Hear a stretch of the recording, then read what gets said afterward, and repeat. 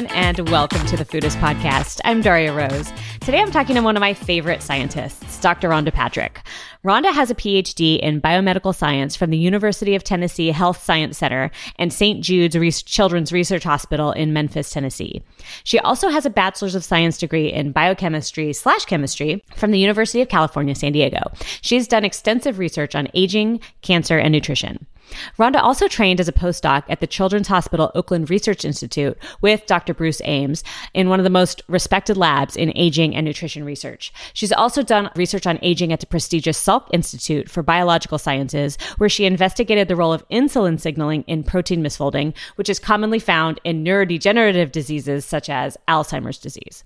On her website and podcast, both called Found My Fitness, she discusses topics including the role of micronutrient deficiencies in diseases of aging, how genetics determine the effects of nutrients on a person's health status, the benefits of exposing the body to hormetic stressors such as exercise, fasting, sauna use, or various forms of cold exposure, and the importance of mindfulness, stress reduction, and sleep on health. Today, I talked to Rhonda about a recent paper she published where she proposes a mechanism by which fish consumption, but not fish oil supplements, can help protect against Alzheimer's disease in those genetically predisposed to it. We also talk about how she helped me get pregnant, twice, and how we both approached nutrition and health during our pregnancies, as well as her own personal approaches to health and nutrition, and much, much more. I learned a ton during this episode, and I'm sure you will too. Here is Dr. Rhonda Patrick.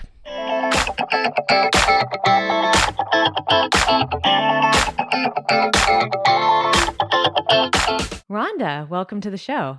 Thanks, Daria. Happy to be here. I mean, it's been a while since we've seen each other. It has. Yeah, it's been at least a couple of years. Yeah, I think the most notable thing that happened since then is we both had babies. We did, yeah. How's Luke? He's doing really good. He's so cute. How old is he now? He's he'll be 15 months tomorrow. Crazy. I know. Time flies. And he is, just like something new every day, you know, new words. He's sounding out alphabet letters. Oh, wow. It's really just like, it's amazing to see how quickly these, you know, children, they go from like being completely helpless to being able to like say, H, hi, you know, in like 15 months. I'm like, how does that happen? Yeah, it's so crazy. My daughter, Zelda, is turning 1 today. And in my brain, she's still like 6 months old. I'm like, how is this even possible? Well, I guess, you know, humans really do have to adapt quickly if you're going to make it, you know, pre-industrialized. I mean, world. Right. I don't know. It definitely like seems to happen pretty quickly, and I'm trying to savor every moment. Yeah, same. So I don't know. I'm not sure. Some people must know this because I did write a blog post about it a while ago. But you actually helped me get pregnant. That's super cool. You just made my cheeks flush a little. Yeah, because you know, we had been trying for over a year, and I remember you had been trying as well, and then you got pregnant, and Kevin was talking to you. Kevin's my husband, and you guys were chatting about it, and you were like, "Yeah, just gave up coffee, and boom." Right. And I was like, "Wait, what?" She did what? And so he mentioned some of the studies, and I'll have you explain some of those in a second. But I went on PubMed and also started looking at all the studies, and I was just shocked that nobody had said anything. I was about to go through fertility treatment. Wow. And I was like, you know, we were sort of going down that path because, I mean, whatever, we weren't trying super hard, but it had been a year, and we were, you know, timing ovulations and doing all the things. And that was something about like me too, definitely within a month. And, you know, I think the year mark is when I had gone to see the doctor. It hadn't been quite a year, and they said, well, it hasn't been a year, so we're not going to really talk about any other options yet. Let's just, you know, wait and see. Of course, nothing else was mentioned about caffeine. And so I just started digging into the literature, and I started with like, you know, macronutrients, vitamins, mineral, like I just was going everywhere to kind of try to like give myself the best, you know, chance. And I came across some studies about caffeine consumption and like really early miscarriage, like super early, like implantation stage early. And that was it. I was like, well, I love coffee, but you know, that's the one thing that I really haven't tried. And so I just full stop, cut out caffeine, no tea, nothing. And within a month, I got pregnant. That's crazy. So I didn't cut full stop. I couldn't bring myself to do it, but I tapered down over the course of a week. I went from like coffee to matcha to sencha to oolong, which are progressively less caffeinated. And I actually stuck with oolong. I was drinking oolong. I can't have 2 cups a day, but I was having 1 cup a day, and I was still able to get pregnant. And shortly after this happened, I told my best friend, who'd been trying for, I think, close to 2 years. And within a month, she got pregnant. Wow. I actually told another friend of mine who was doing IVF, because there was also evidence for caffeine affecting that. And that she, of course, got pregnant. Well, I shouldn't say of course. I mean, it's still, this is still anecdotal, but yeah. But it's still, I think it's very interesting. It's still hard. Yeah. One of the studies that I came across when I was reading was that it also applies to decaf coffee. Oh, really? Yeah. I was pretty surprised by that. I know that high doses of caffeine were definitely on the list of things to be careful of, but there was one study, I think I linked to it in the blog post I wrote, that showed that even with decaf, there was still an issue. So I was, that was one of the reasons I switched completely to tea, and didn't give it up completely. Had it not worked in the first month, I probably would have dropped caffeine completely, but it did. So interesting. I wonder if there's some, some of the polyphenols in coffee or something. Yeah, super, super crazy. What's funny too is you actually helped me get pregnant a second time as well. What? So Kevin, as you know, is a big fan of your show, and you talk all the time about saunas. And he saunas like almost every single day. And he was pretty convinced that was a viable form of birth control. And so we're, I started drinking coffee again. And it was, when I first had the baby, it was totally fine because I was so tired. I didn't have any trouble sleeping at night. But once she started skipping nighttime feedings and sleeping through the night a bit, then actually I became so sensitive to caffeine that a cup of coffee, if once I would wake up in the middle of the night for a feeding, I wouldn't be able to fall back asleep. And I noticed if I didn't have coffee, that didn't happen. So I stopped drinking coffee. So I wasn't on having coffee, but Kevin swore that if he was doing the sauna every day, we were fine. And here I am. Oh my goodness. 6 months pregnant again. I guess he had sort of made that association because it affects sperm motility. Yes. I mean, I certainly haven't seen any evidence that it like causes sterility or anything that bad. I mean, but I guess he was saying, well, maybe because it affects motility, they're not swimming as good. And yeah, it's one of the studies shows that it's like 3 to 6 months before they recover from high heat treatment. So he was like, oh, we're good. We had so much trouble last time. Don't you worry. Wow. Oh man. Thanks. We should make you the godmother for one of our children or something. But now you have, both of them. Is it, the gender of the second? It's another girl. Yeah. It's another girl. Congratulations. Yeah. It's so funny. So you think you're done with 2, or you're possibly I think we're probably done. It's a lot of work. It's a lot of fun, but it's definitely a lot of work. Like 5 in a car, 5 at dinner, 5, I'm just 5 on an airplane. I'm like, that just starts to sound harder. I feel like 2 is a good number. I mean, we'll see. It's hard to say never, but it also seems hard to give your full attention. The more you have, it kind of gets spread thinner and thinner. Yeah. I also really hate being pregnant. Yeah. So I'm like halfway through now, and I'm like, oh God, when is this going to end? So hopefully we're done. But you never know. But I wanted to ask you, so we have that in common. We have our new babies. We actually have a lot in common. We have both studied aging extensively. I don't know if you know that. I did my undergrad honors thesis on aging. I didn't know that. fMRI studies. Yeah, I studied dementia. Oh wow. I knew you were like neuroscience background. Yeah. But I think that was postdoc that I had only sort of looked at. And in grad school I did development, so it was totally different. But so I've always been interested in aging, and I actually just found out from listening to one of your shows that one of the other things we have in common is that we're both ApoE4 carriers. Oh, you're ApoE4 carrier. One allele? Yeah, I have one allele. I'm 3/4. And one of the reasons I wanted to talk to you today is because you just published an amazing paper on ApoE4 carriers and a potential mechanism to help with the issues involved. But I'm sure a lot of people don't know what ApoE4 is. So since you're the expert, would you mind explaining sort of what ApoE4 is and why it matters? Why it matters. Yeah. Well, ApoE is a gene, and people have different versions of genes for a variety of reasons. There's a lot of scientists think that various mutations have arisen in the population because it offers a selective advantage for some reason. Although oftentimes a mutation that offers a selection advantage also can come at a disadvantage. So there's always sort of a trade-off between what the mutation may, lead to.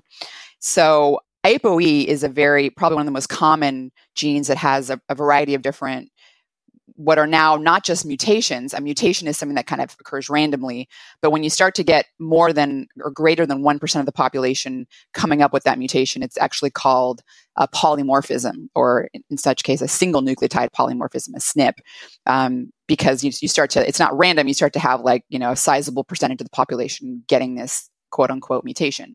So with the ApoE gene, there's 4 different isoforms, really 3 that I would say are most common. And they're referred to as 1, 2, 3, and 4. And most of the time you'll find 2, 3, and 4. 3 is kind of the benchmark. Most people have the version ApoE3, but about 25% of the population has at least one allele of the 4, ApoE4, which you and I fall into that. That's a big number. It is. That's what I'm saying. So I said over 1% is considered a polymorphism. Yeah. 25%, you're talking a huge part of the population. So it's really relevant to understand, what the difference between the version of ApoE4 versus, ApoE3, what the differences are. And really from a selection advantage, it's really interesting because the ApoE4 allele has been shown to protect against things like malaria. Oh, really? In one sense, yeah. You can imagine. It's like sickle cell anemia? That seems like a pretty important reason why biology or nature, in a sense, would want to keep it around. Wow. But there are some trade-offs, and those trade-offs are that much later in life, there's an increased risk for Alzheimer's disease. And also, it's associated with an increased risk for cardiovascular disease. And that's because ApoE is made in the liver, and it's also made in the brain. So there's actually 2 separate pools of the ApoE proteins that are made from the gene. And in the liver, what the ApoE protein does is it plays a really important role in transporting cholesterol and fatty acids and things like that. So it's a lipoprotein. And it can be found in LDL and HDL lipoproteins. And I read in your paper it's associated with higher serum plasma HDL, or plasma HDL? Yes. Plasma cholesterol. And that's because yes, essentially, to kind of just simplify things, the ApoE4 version of it, lipoproteins get recycled. So they're made in the liver, they get transported in the bloodstream, and they do all this cool stuff like transport cholesterol to cells that need it, because every cell in your body is made of cholesterol. They transport fatty acids because your cells need fatty acids for a variety of reasons, including energy. Once it does that, it goes back to the liver and it's recycled. So it's like this recycling process that happens. So that for every given time, you only have a certain amount of the cholesterol, being circulating in the circulation, basically. But the ApoE4 version of this protein doesn't recycle very well back into the liver. And so what ends up happening is that people have higher circulating levels of cholesterol because that recycling process isn't working quite as efficiently as people with the ApoE3 version. I actually have really low cholesterol. How about you? I did at one time have a pretty high LDL. And that was because I was cooking with coconut oil, which is really high in saturated fat. And saturated fat is one of the major dietary factors that does have a significant impact on LDL cholesterol. Mm-hmm. I cut that out and my cholesterol just like dropped by a significant number. But you know what? There's other things that regulate cholesterol, other genes that are also really important for cholesterol. It's not the only one. So it's not like the end. Yeah, my HDL is really high, but my LDL is super low. It's weird. My HDL is actually like significantly higher than my LDL. Isn't that weird? Yeah. That's great. Yeah, it's great. Anyway, so ApoE4. Yeah, that was the liver I was talking about. In the brain, it's a completely separate pool. So the ApoE4 made in the liver and in the circulation doesn't actually cross the blood-brain barrier. You actually make ApoE in cells in your brain called astrocytes, which are supporting cells for neurons. And ApoE in the brain serves a very similar role as it does in the periphery. It's also transporting cholesterol and fatty acids and things like that to neurons. So it's kind of like astrocytes are these little livers, little brain like you can think about it like that, sort of. Yeah, where they're like making stuff that your neurons need. So that's essentially a very simplified version of what it does in the brain. But as I mentioned, the people with the ApoE4 allele have an increased risk for Alzheimer's disease. Well, if you have one allele, like you and I have, individuals with one allele can have anywhere between 2 to 3-fold higher risk for Alzheimer's disease. Which is a lot, but people with 2 alleles can have up to a 15-fold, 10 to 15-fold, which is really a lot. Yeah. And when I say increased risk for Alzheimer's disease, I mean late onset, what's called sporadic Alzheimer's disease, which is, it's considered non-genetic. So there are other mutations in genes, in certain genes like presenilin, for example, genes that are involved in the production of cleavage products of amyloid beta protein that are associated with a really early onset for Alzheimer's disease, like late 50s, early 60s. So late onset is usually, you're talking about maybe early 80s or late 70s. People with the ApoE4 version can actually get it a little bit earlier, but it's still considered late onset. So I found out I had one of these, ApoE4 isoforms, and also, my great-grandmother had Alzheimer's disease, and it was very, very painful to watch her, essentially die from this disease because she went from, a pretty smart person to eventually, forgetting things. Like every 5 minutes, she would ask a similar question, and like where she didn't know where she was, and then eventually she just didn't recognize anyone, in the family, and it was really hard to watch. Yeah, it's one of the saddest things. I had a similar experience. I actually don't have anybody that I know of blood related to me with Alzheimer's disease, but a cousin by marriage, her grandmother had it. And I watched her just scream at her son because she thought a stranger was in her house, like trying to hurt her. And it was just heartbreaking. I was just a little kid. And that's one of the reasons I got into aging research, because I just thought, what a tragedy, to live your whole life and then not have your family. Like the one thing you want to have around at the end of life is your family, and to not even recognize that as a thing is just such a horrible fate to me. It's heartbreaking. Yeah, it is.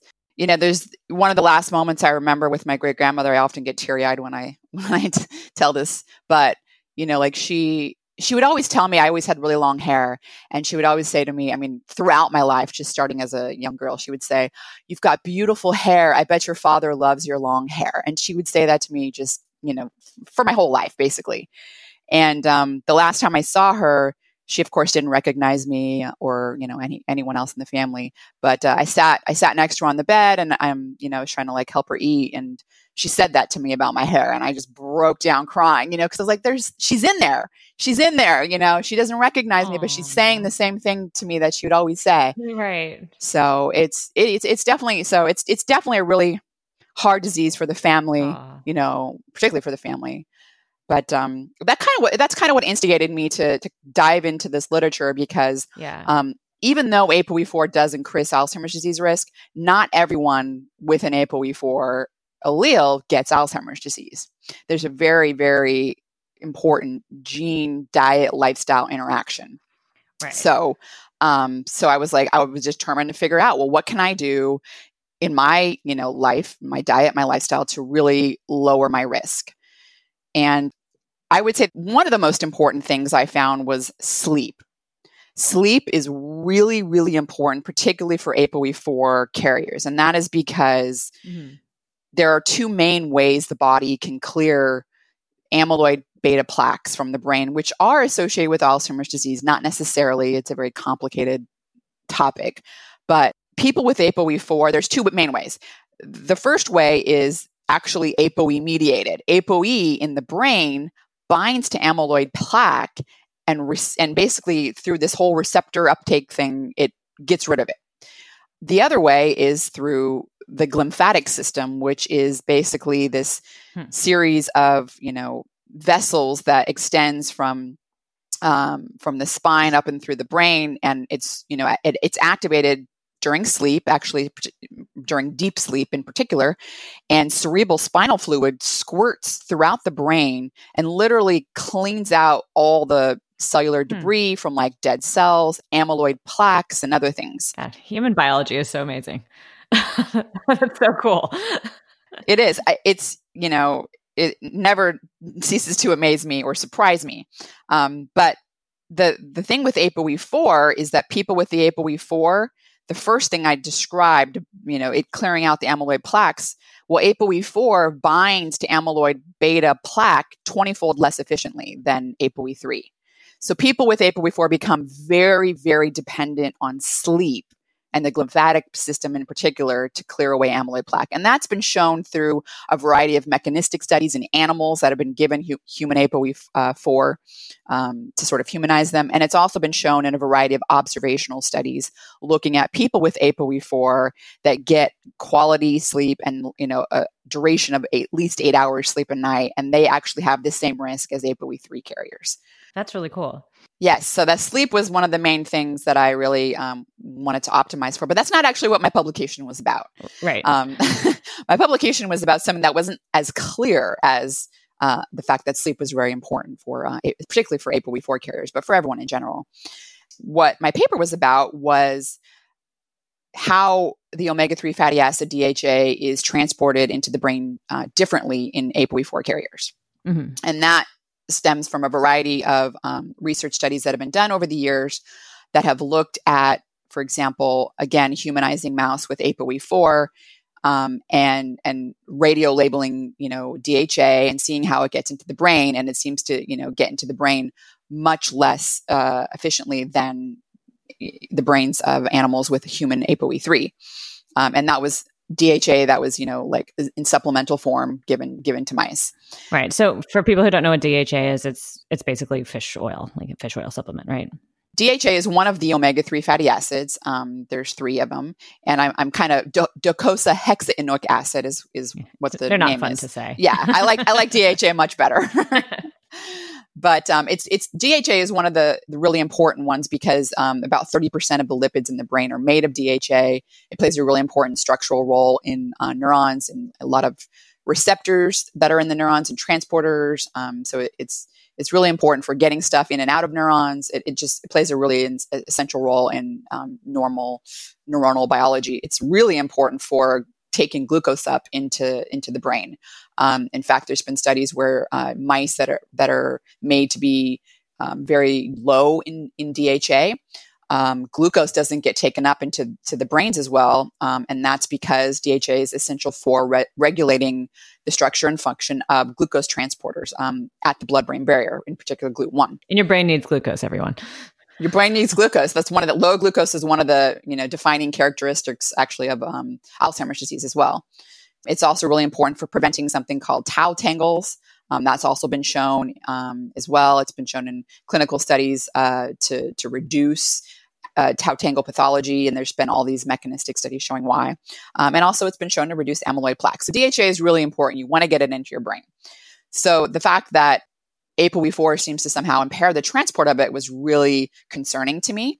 Mm-hmm. There's also been human studies looking at humans given oral DHA, radio labeled, and then looking at the DHA levels in cerebral spinal fluid as sort of a proxy of what gets into the brain. And again, ApoE4 seems to somehow, for some reason, modify how much DHA is getting into the brain such that it's not getting in there very well. Right. And this is one of the really cool things that I feel like you observed, which has been a mystery to all of us who've been following this literature, is that the supplements all the data on supplements for humans have not been very encouraging for supplementing DHA and helping with Alzheimer's. But fish eaters do seem to have a benefit, and that this has always been super confusing. Right.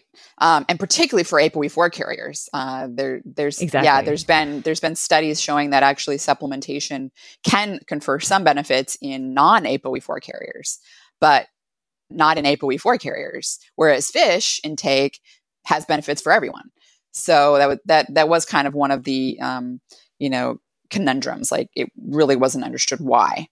And there's, probably lots of things going on, but if you think about, and if you look into the literature about how DHA gets into the brain, there's two main ways it gets into the brain. One is DHA is kind of just in its free fatty acid form, and it's bound to albumin in the blood, and albumin carries it to the brain, blood-brain barrier. And the DHA, fatty acid, because it's lipophilic and it's small, it kind of just passively diffuses through the blood-brain barrier. And it does it by going through the tight junctions. These are endothelial cells that are connecting and sort of making up the blood-brain barrier. They're the junctions between the endothelial cells. So the DHA is kind of transporting along the outer membrane of the blood-brain barrier and going through these tight junctions, and then getting in. The other way DHA gets into the brain is in another form, which is a phospholipid form that originates from phosphatidylcholine DHA, and it's called lysophosphatidylcholine DHA. It's a really long word.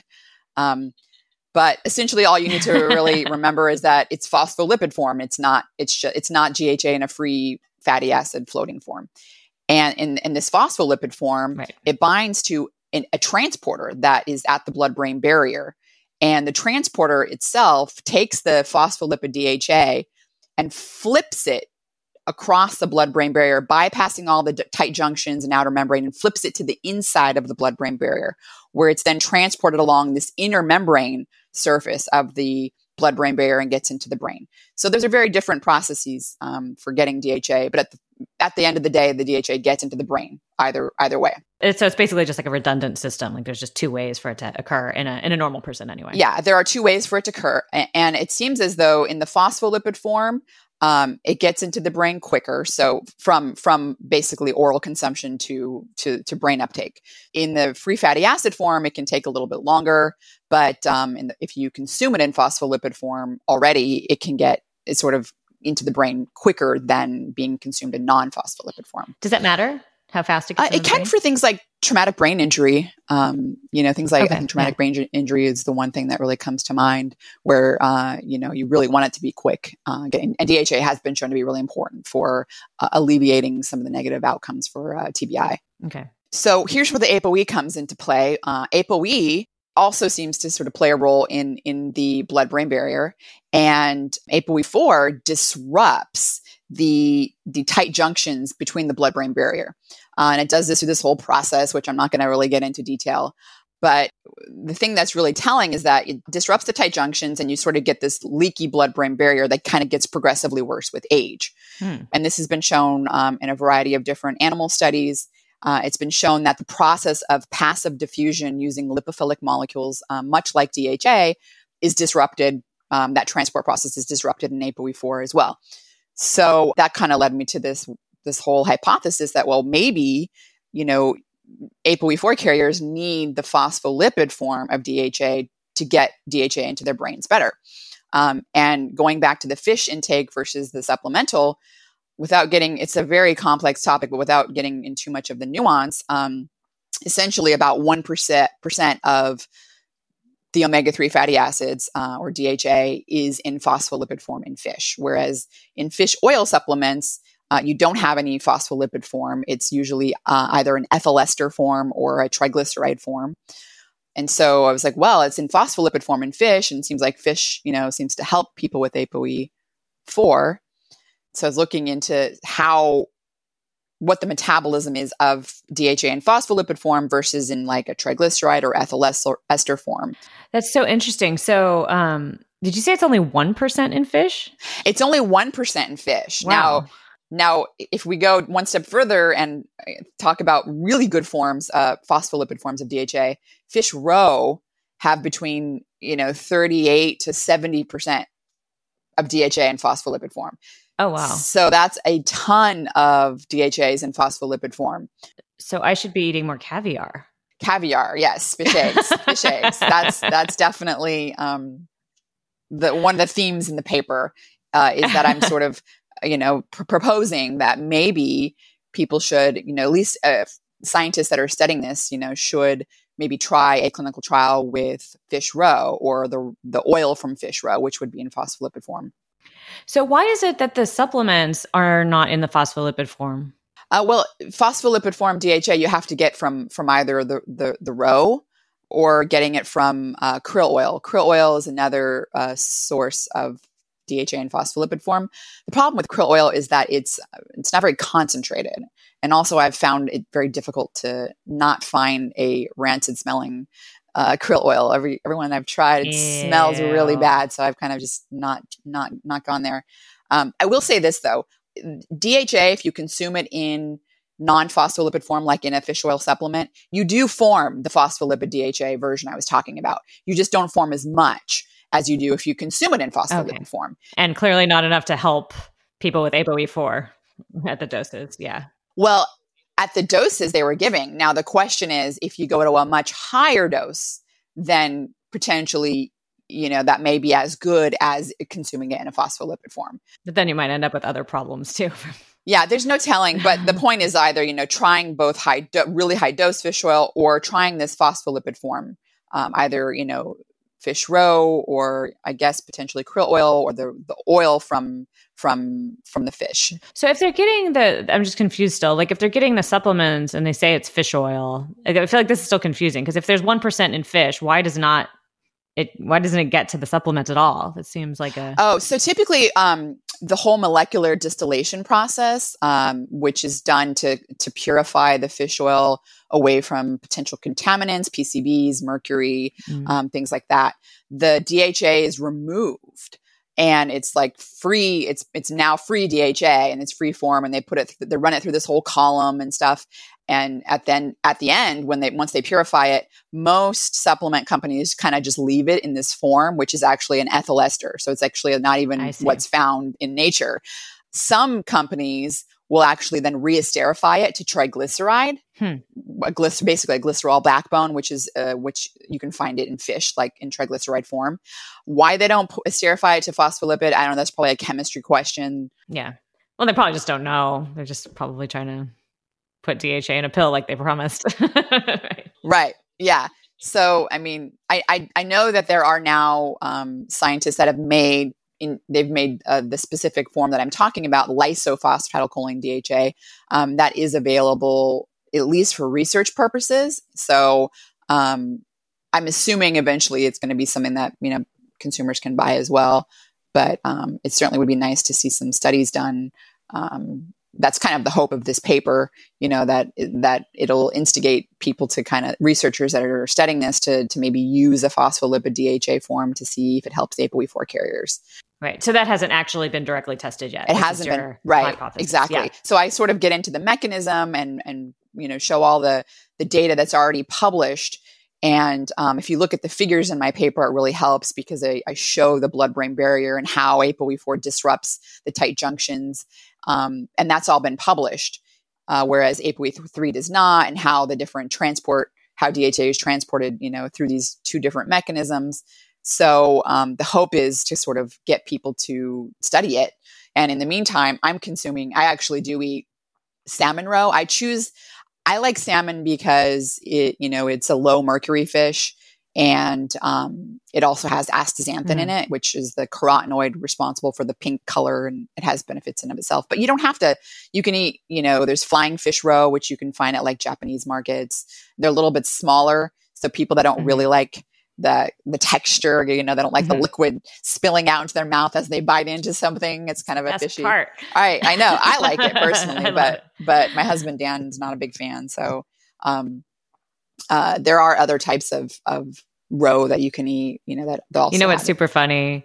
Kevin didn't like it either. He was like, that's bait. We used to use that for bait when I was a kid, and he would totally gross out at the salmon roe. And I'd always order it at sushi restaurants. But after listening to you, now he's all about it. The salmon roe in particular? Oh, wow. Okay. Yeah.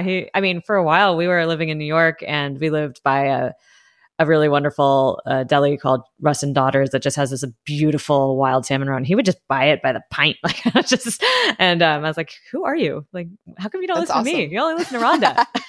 Well, since you mentioned pregnancy, the other thing that I had come across, and I had been like vlogging this on Instagram for a while throughout my pregnancy, but I was like eating this caviar and salmon roe, but I couldn't tell everyone about the ApoE4 stuff because my paper wasn't published.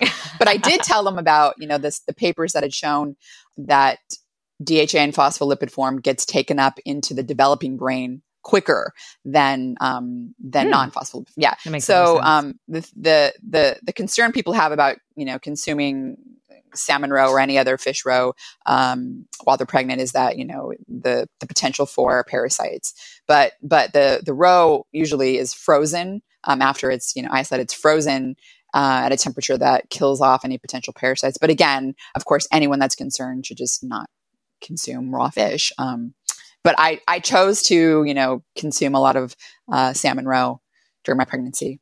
Yeah, I do too, and I actually just recently interviewed Bill Marler, who is a food safety expert, because I was like, I had so many questions. It's like, all the healthy foods are things I'm not supposed to eat when I'm pregnant. Like, I'm not supposed to eat salad anymore. What the heck?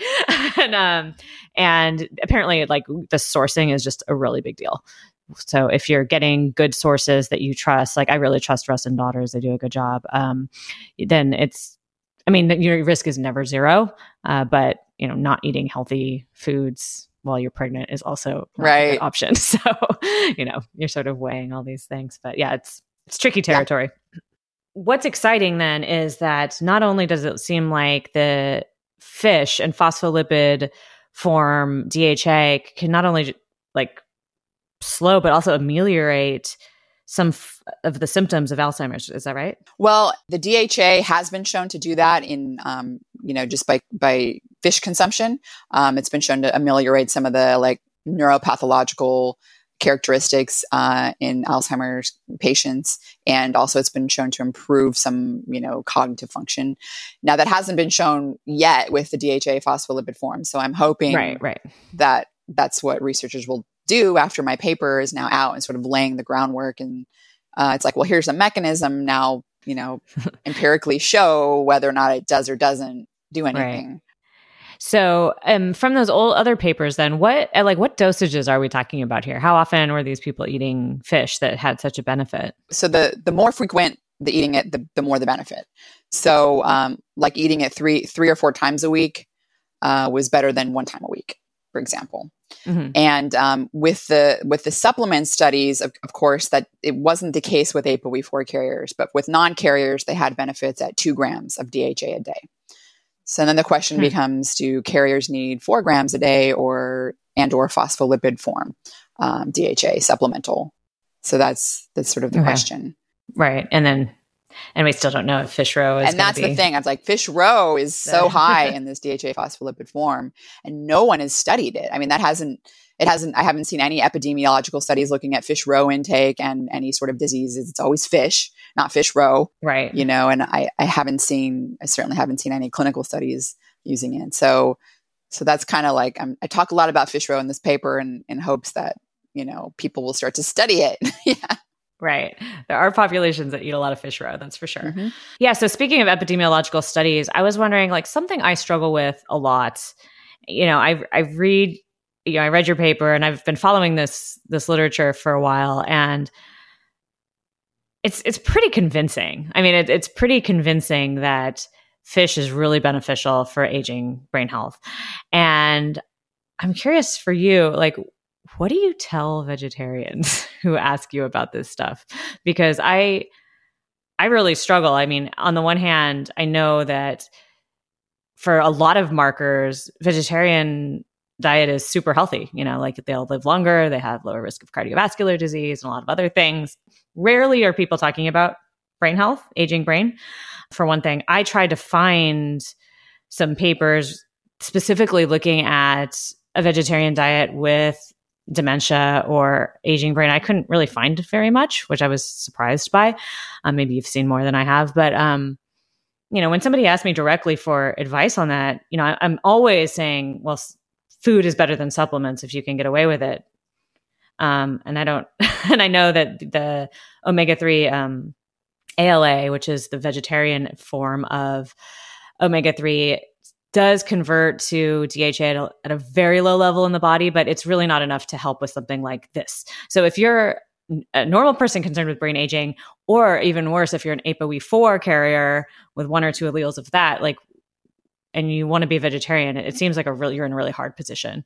Yeah. So you bring up a really good point. I have had people asking me that previously, and typically what I tell them, as you mentioned, alpha linoleic acid, ALA, which is found in plants like, flax seeds, walnuts, is a source of omega-3, which does get converted into EPA and DHA, the two other omega-3s that are predominantly found in marine organisms. It doesn't do it very well. As you mentioned, things like estrogen can modify that and improve it a little bit. There are also a variety of these SNPs that I mentioned earlier that seem to also play a role in how well that's done. Some people do it better than others. And that's something that a variety of, genetic testing services, do test for, like 23andMe. And so people can find that if they want.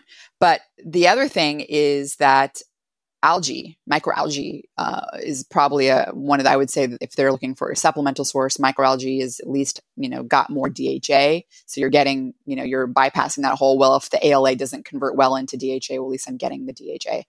Now, the phospholipid is another question. And in fact, someone did send me some information about a certain algae supplement that has some phospholipid DHA in it. I'm trying to find, I can't find it right now, but I can send it to you if you want to I'd love to. If you want more information I'd love to that. Yeah. So but there's just one that I found, which could potentially be, honestly, I think it is best if you could just, eat some fish roe or fish, but, some people, I guess, just won't do that. So maybe this algae supplement that does have at least a small percentage of DHA and phospholipid form. The problem with the microalgae supplements also is that their dose is very, it's a small dose. So you may have to take a lot more. Mm-hmm. So you mentioned 23andMe. So you and I both have done these tests. I don't know the breadth these days. I took my test like a zillion years ago.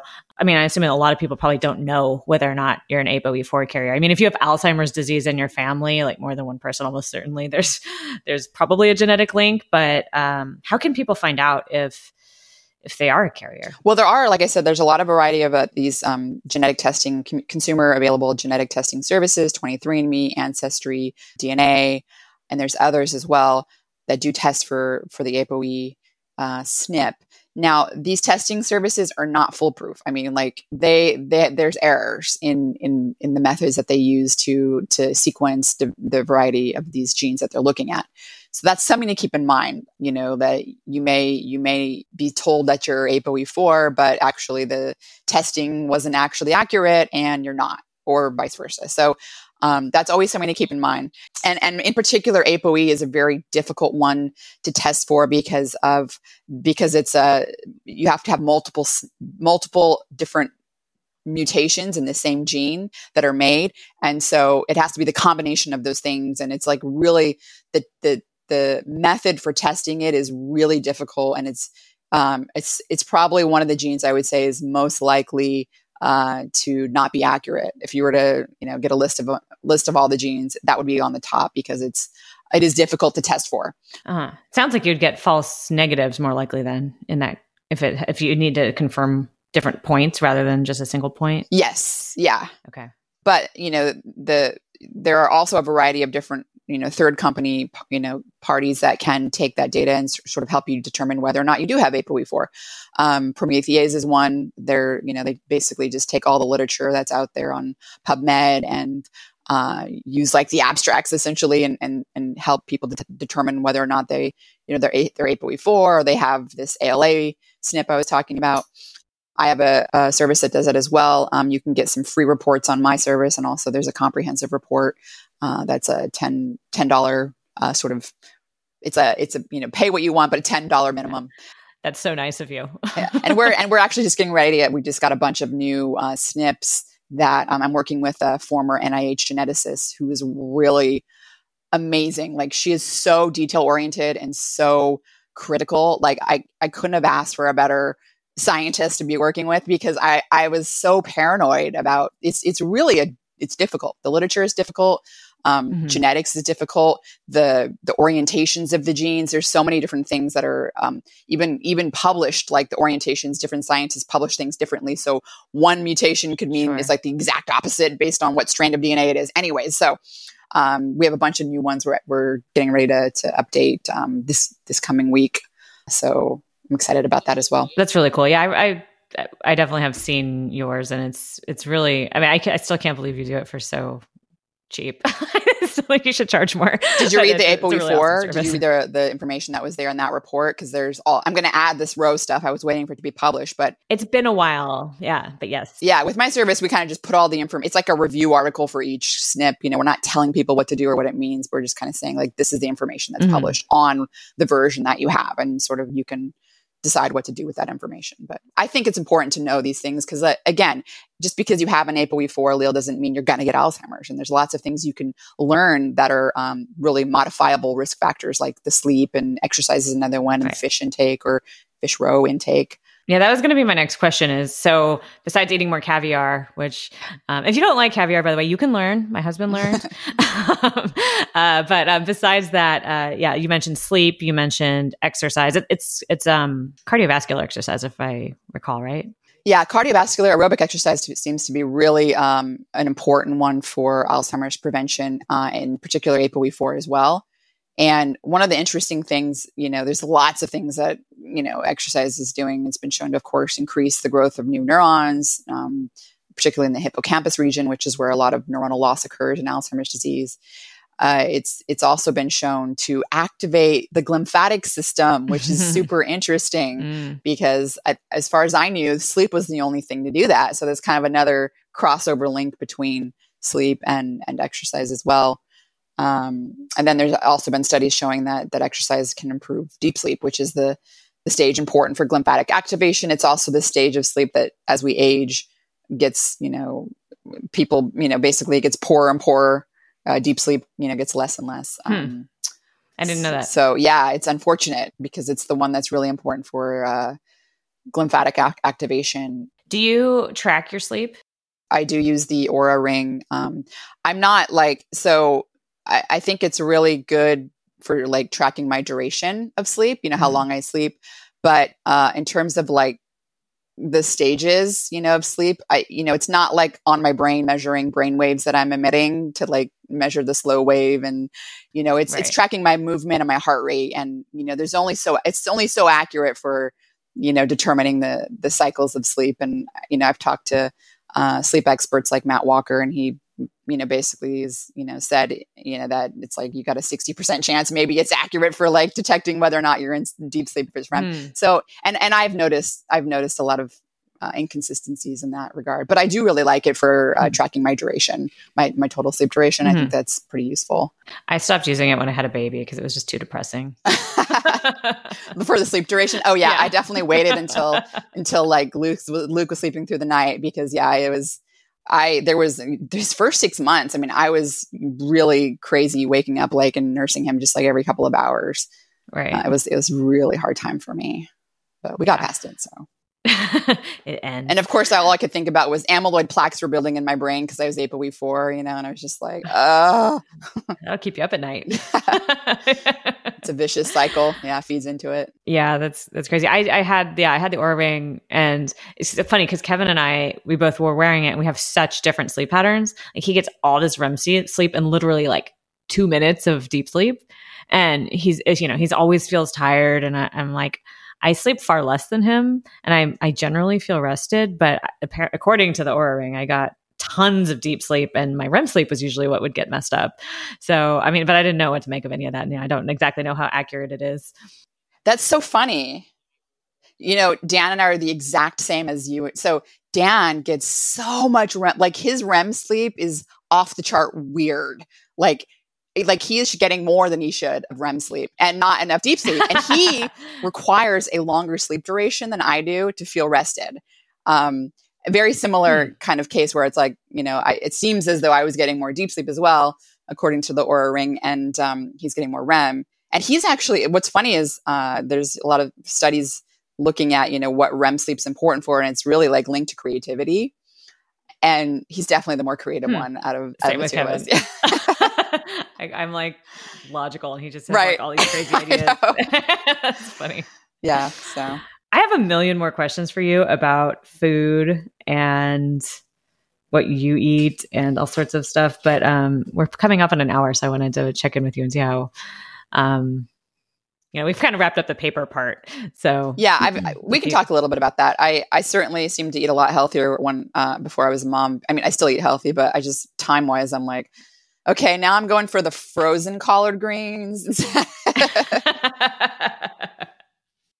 So I follow you on Instagram, and when I see your plates and they look super healthy, and then you have this big long explanation of like all the different nutrients that you're getting and why you care, and it just seems like you really put a lot of thought and effort into what goes on your plate. So I just wanted to know from, you give all these amazing studies and you talk about all these important things, but I'm curious in terms of like overall big picture. I have to eat every day. I have so much time in the day. Like, what's your strategy for eating? So my strategy really kind of stems from my postdoctoral research I did with Dr. Bruce Ames, who's really an expert on micronutrients. These are vitamins, minerals, essential fatty acids, and amino acids that we have to get from our diet that are not only important for short-term survival, but also for aging.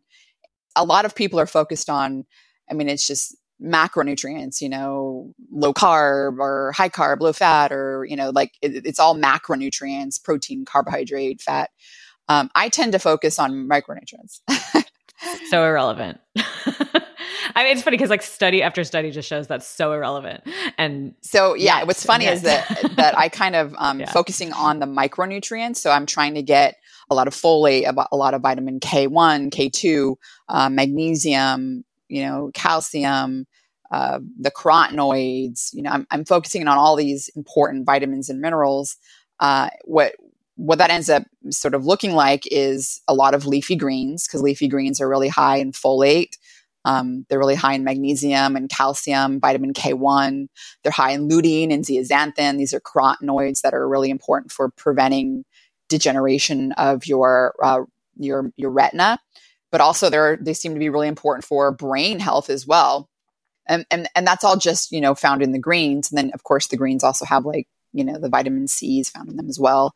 And then so that seems to be the easiest sort of thing. I actually, if I don't have greens with a meal, including breakfast, I literally it's totally mental, but I feel like deprived. Like I'm like aging my cells. It's funny. I can't explain it to you. I understand. Yes. So sometimes I'm like, is it a little pathological? I don't know, maybe, but I feel so much better when I have I have my sauteed kale with my eggs for breakfast versus just the eggs, or, so I always try to have some, a little, even just a small portion of some leafy green, dark leafy greens. That's kind of my favorite.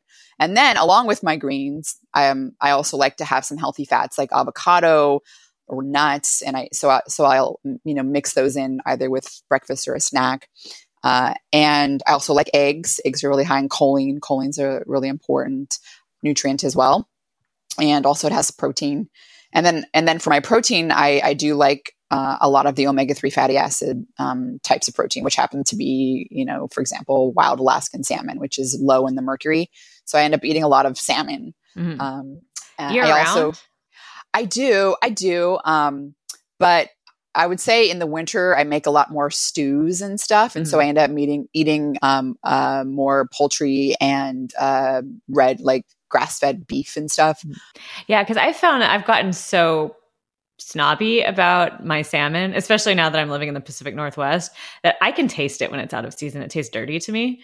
And I just can't eat it anymore. I mean, if I get some good smoked salmon that's been, obviously it was peak of season when it was made, but at a restaurant right now, I won't order salmon. It just at restaurants, I'm a little more picky. At restaurants, I'm a little more picky. I've been ordering my salmon from this company called Vital Choice. So I'll get it and it has the skin off it and everything. And it's actually pretty good. Is it frozen? Mm-hmm. Yeah, it's frozen. Okay. So that solves the seasonal problem. Yeah. So that's kind of like a gist of what I eat. I have vegetables and then I eat my meat with my vegetables. So it's kind of the opposite of what most people do.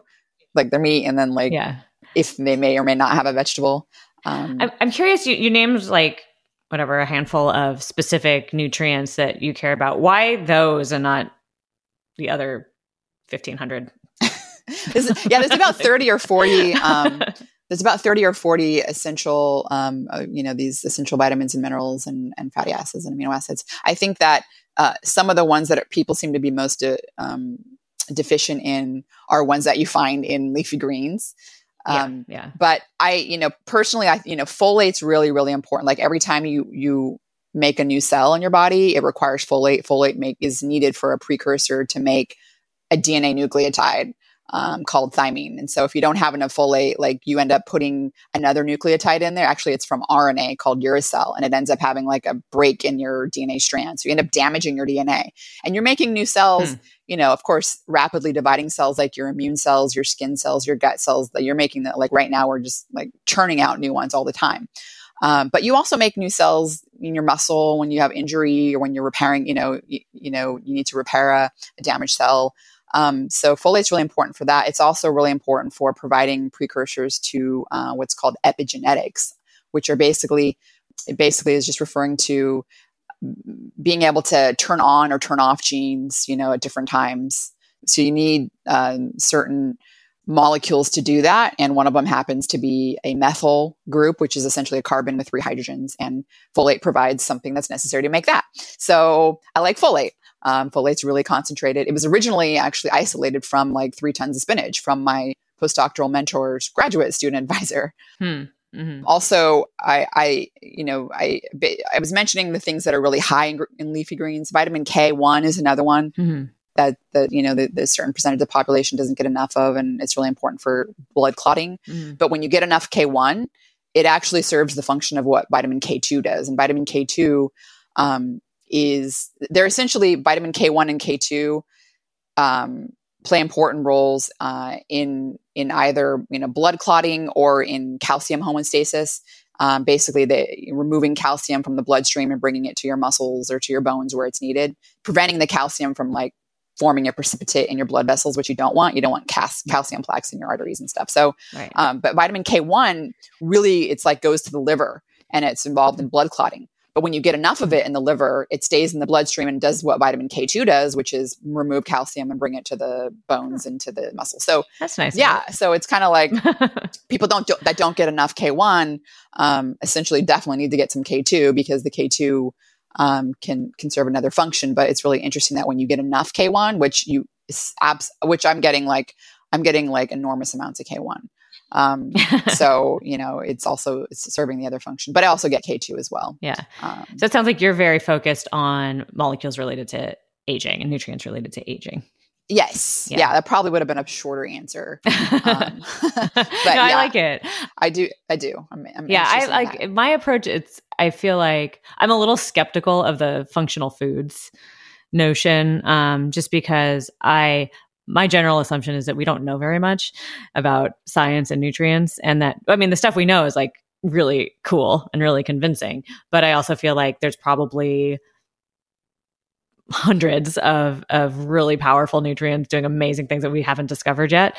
And so my general approach is get as many different like natural foods in my body as possible, and actually even seasonally, because I feel like we've evolved with seasons and we probably bank stuff for in certain times of year. And, when it's citrus season, I eat citrus. And when it's berry season, I eat berries. And I don't usually, I'm not eating a lot of berries in January. It's like, I know that you can like have frozen ones and stick them in your smoothies or whatever. But, I don't know.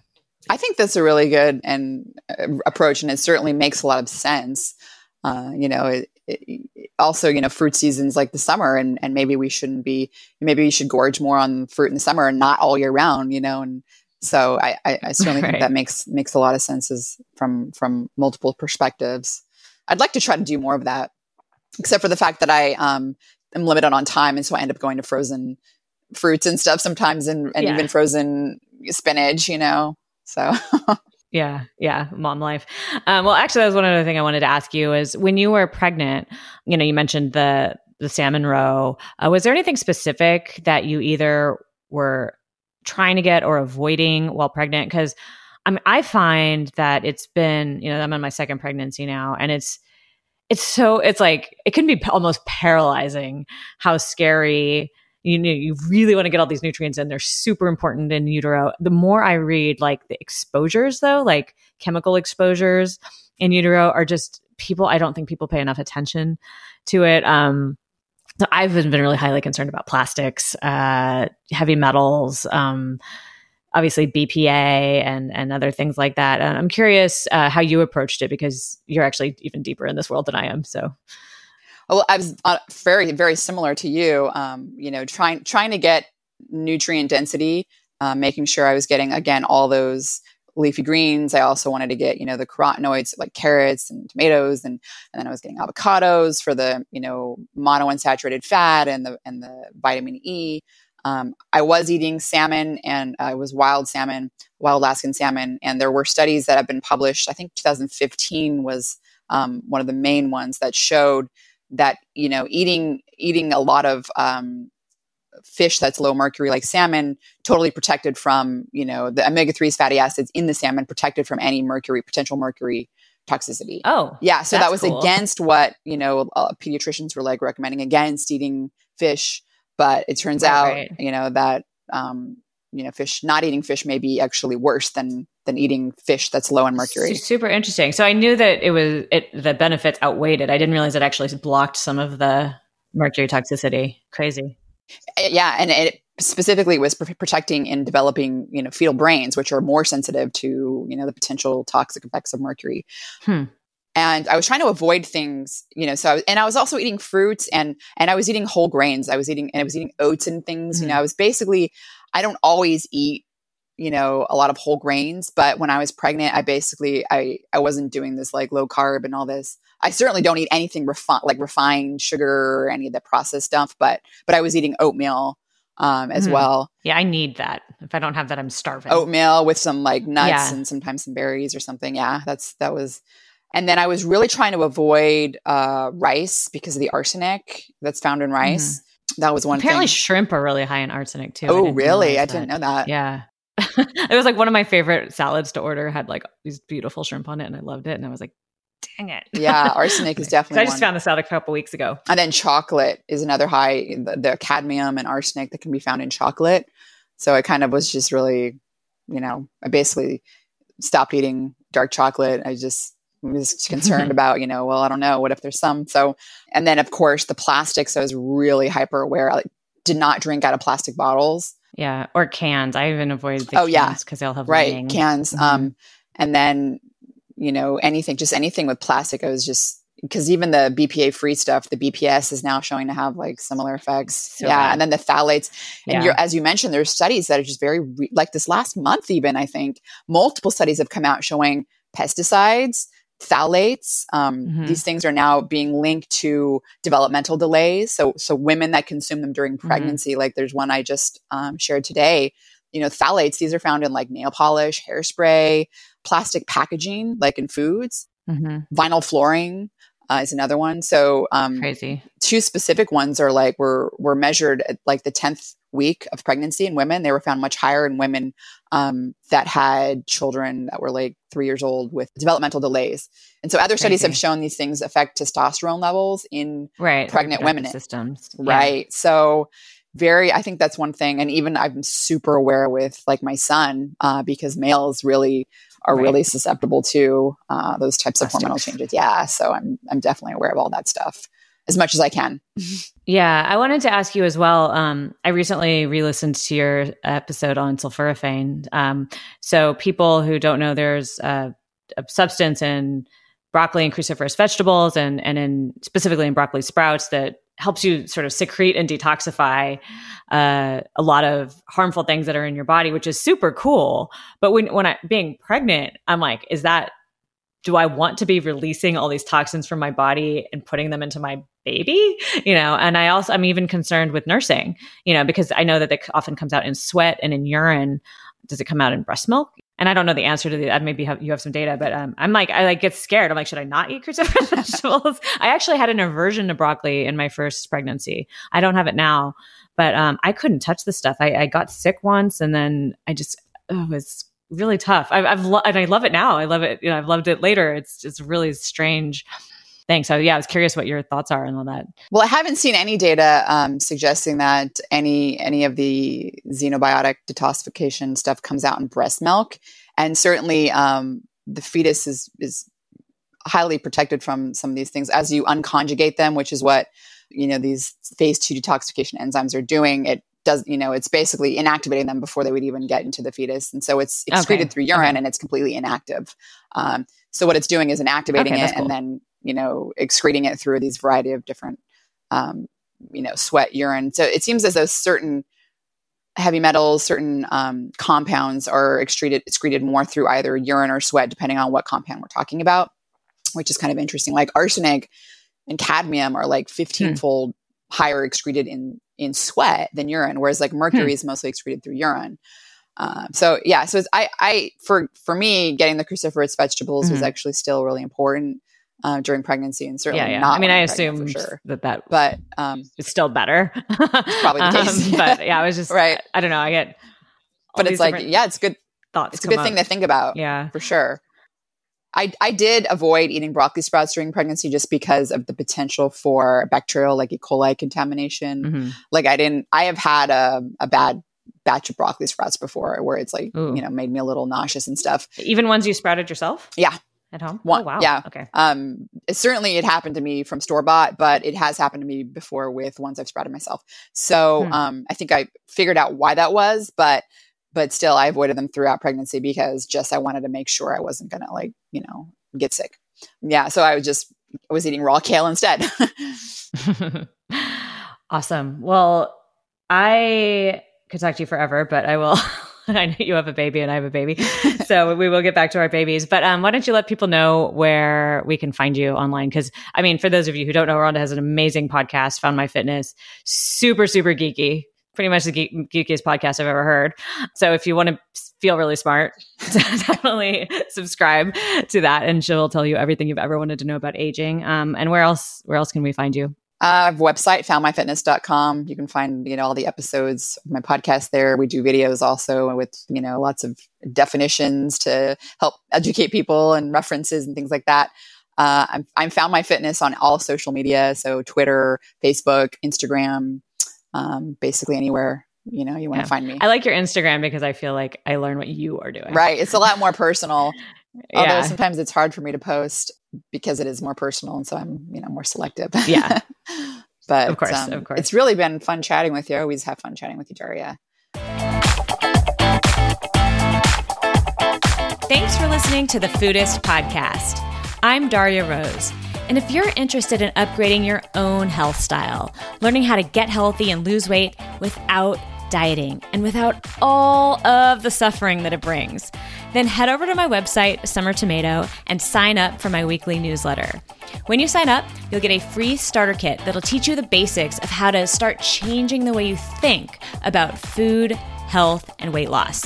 You'll also get a free chapter from my book, Foodist, called The Myth of Willpower, that explains the science behind why the no pain, no gain mantra of the weight loss industry is the absolute worst approach to getting healthy. So come over to Summer Tomato and sign up. We have a fantastic community, and we would love, love, love to have you. Thanks for listening, and I will see you next time.